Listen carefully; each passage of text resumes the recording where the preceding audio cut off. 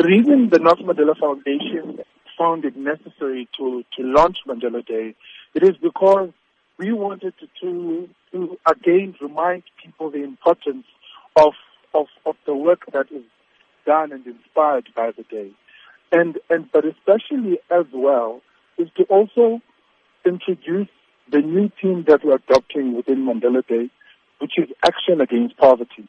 The theme is mobilizing and it is challenging everyone to find what their action is and what action they want to take up in this fight against poverty. So how would you encourage South Africans or people the world over to interpret this theme to become active against poverty? People have demonstrated in saying how they fight poverty. We've seen initiatives around education, where there's action that make the thing to be an education against poverty, food security against poverty, there's volunteerism against poverty, building shelter against poverty.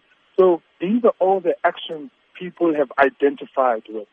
And where we've seen a lot of other programs that quietly focus on education and literacy, and a lot of other programs that are based around food security and building sustainable gardens and sustainable food supply. And those are the actions that we're talking about. When you're saying find your action, that becomes your action against poverty.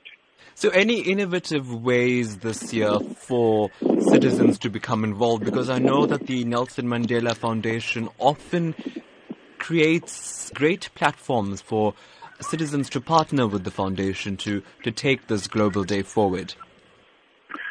Today have also has shown to be also evidence of those great platforms where people interact, because we've had lots of campaigns and stakeholders exhibit what their work they're doing around Mandela Day. So the best way is using our social media platforms, our website mandeladay.com, where people can get on the website, download the sort of material they need, and actually material that will tell them more about the theme that we've adopted this year and how also to get involved.